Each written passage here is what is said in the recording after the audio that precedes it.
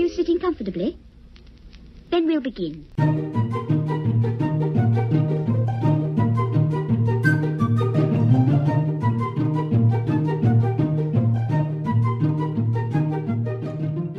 Welcome to your quick discussion about short podcasts. I'm your host, Amy Barker. And I'm Richard Gray. And today on the show, we're going to talk about Pop Culture Happy Hour Small Batch. Teeny tiny small batch. Teeny tiny small batch. Now, we've talked about one episode of Pop Culture, or PCHH, or as they like to call it, Small Batch before. A couple of episodes ago, we spoke about their episode about the podcast speaking about cereal, because they did a short about that.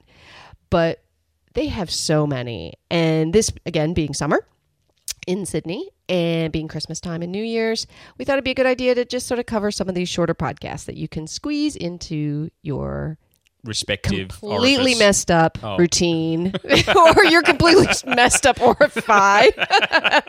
Whichever, whatever you're feeling. It's all up to you. Hey, who am I to judge? Right on, man. Do what you feel. Keep both feet on the wheel. 1 foot on the floor. Keep the door open. No, never mind. Catholic mother. In the 1950s, everyone kept 1 foot on the floor. That's right. There's a lot you can do with 1 foot on the floor. Anyway, go on. Anyway, so Small Batch, what they do is they bring in usually one of the normal hosts and maybe one of the guests, and they talk about maybe something that they couldn't tease out into a full show. Yes. Because Pop Culture Happy Hour is an hour-long show. So they'll do, 10 or 15-minute shows. And I think it's a smaller version, kind of like the Radiolab one we discussed before. Yes.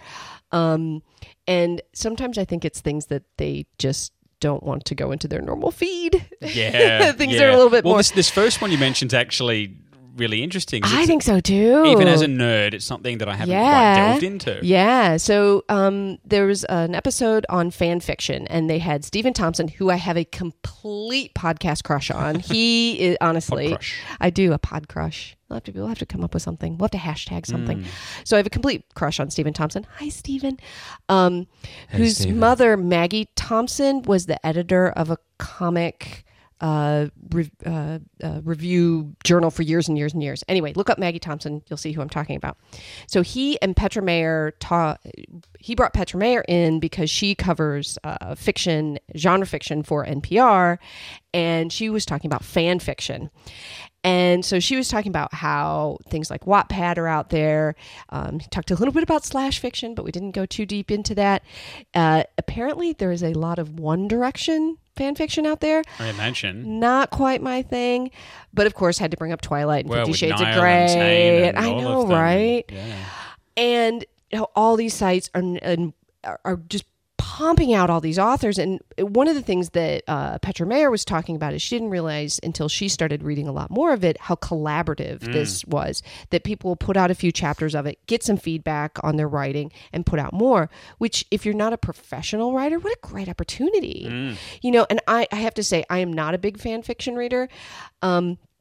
And that's okay. I read other things. You've read all the Twilight fan fiction, though, right? Oh, God. No, I barely made it through the first book without throwing it against the wall. Not the fan fiction stuff, the actual Twilight book. Right. But I am, I think I've confessed this before on air, that I am a librarian by trade. And I know. It's a safe place here. And previous to my current role, I was a young adult librarian for years and years and read a lot of YA fiction before. And I know you read a lot too, don't you? I read books sometimes. Yeah. And They have words, right? They have words. Yeah. Things with words in them. And so when Petra Mayer was talking about the fan fiction stuff, and she talks a lot about genre fiction, Yes.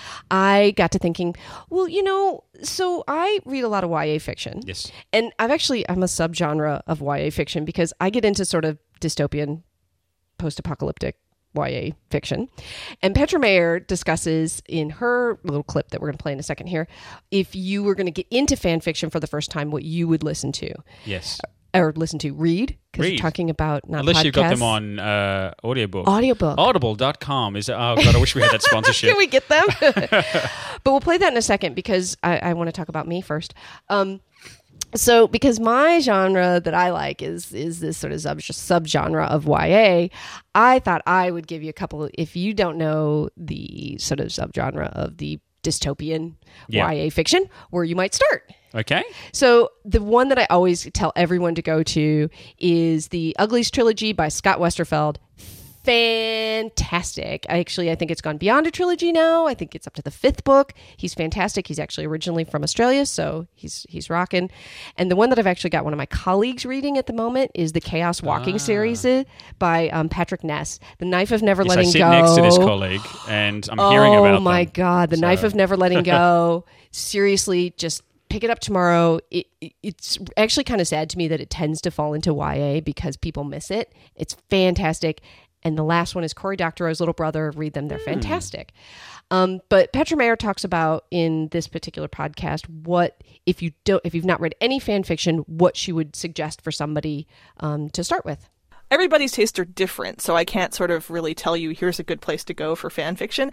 The story that I tell people to go read when I'm trying to convince people that fan fiction is a worthy thing that you can spend your time on is called Just Impediment by an author named Doyle. It's available on Teaspoon, the Doctor Who fanfic site, and it is an incredibly well done Doctor Who Blackadder crossover where the author just nails all the voices so well that this could be a lost episode. It's fantastic. Wow. I have a cunning plan. Wow. Well. So I know you guys on Behind the Panels do a lot about like Comic Book 101. Yes. Where do people start? I don't have the sound clip here, but it goes something like, this is Comics 101. So, okay. David's saying this to me, damn, can I pull it really quickly? He's doing it as I speak. So give me one. Come on, throw one at me. Like just a comic anyone should read? Yeah. I'm going to start with Fables because I reckon that's a good one for anyone who hasn't read books. Agreed. I always recommend a bunch of people. So you get that, it's Christmas. And my little nephew reads. Right now, a book that's running right now that people should start with reading is Saga, which is kind of... You guys covered that recently, didn't you? It was kind of... The original elevator pitch for it was Game of Thrones meets Star Wars. Ooh. But it's gone way beyond either of those things. Okay. It may be the greatest thing ever written. Really? Yeah. It's damn good. Fantastic. And also by the same author, Why the Last Man. Oh. This is Comics 101. That's the one. Thank you, David McVeigh. Producer extraordinaire. Throwing that in there. Brilliant. So that's that's the small batch about fan fiction with Petra Mayer. And there was another one because now, had you seen this show before? Actually, when you played the clip, or when I was clipping the clip that you wanted me to... Clip? Yeah, clip. I recognized the show instantly because I used to watch a lot of reality TV. Okay, good. I have cable, so... Okay, that's right. Some of us have cable, some of us just don't. Watch the regular TVs. So they have a small batch about House Hunters International. Now, the two people that are doing this one are Linda Holmes, who's the normal sort of... who's on Pop Culture Happy Hour talks. She is the like main host. She keeps everything driving on the note. And Glenn Weldon, who I am I love Glenn Weldon. He always, when he introduces himself, he always says he reviews books and comic books for NPR. And I always take issue with that, as if he had to tease out comic books from the rest of the books. Anyway, so they are talking about the show House Hunters International. Now, if you have not seen this show, it is rich people moving from one country to another country and trying to find a place to live, which has its own issues. We've all done it. We've all tried to find a place to live. We've all been rich. Look, my mom... I was born rich. Were you? Technically. And then what happened? Well, no one ever calls me rich. It's usually Richard. Oh, there is that. Yeah. My mama always said you get two of the three. You can be rich, you can be pretty, or you can be smart, but you can't have all three. So there you go. Yeah, pretty much.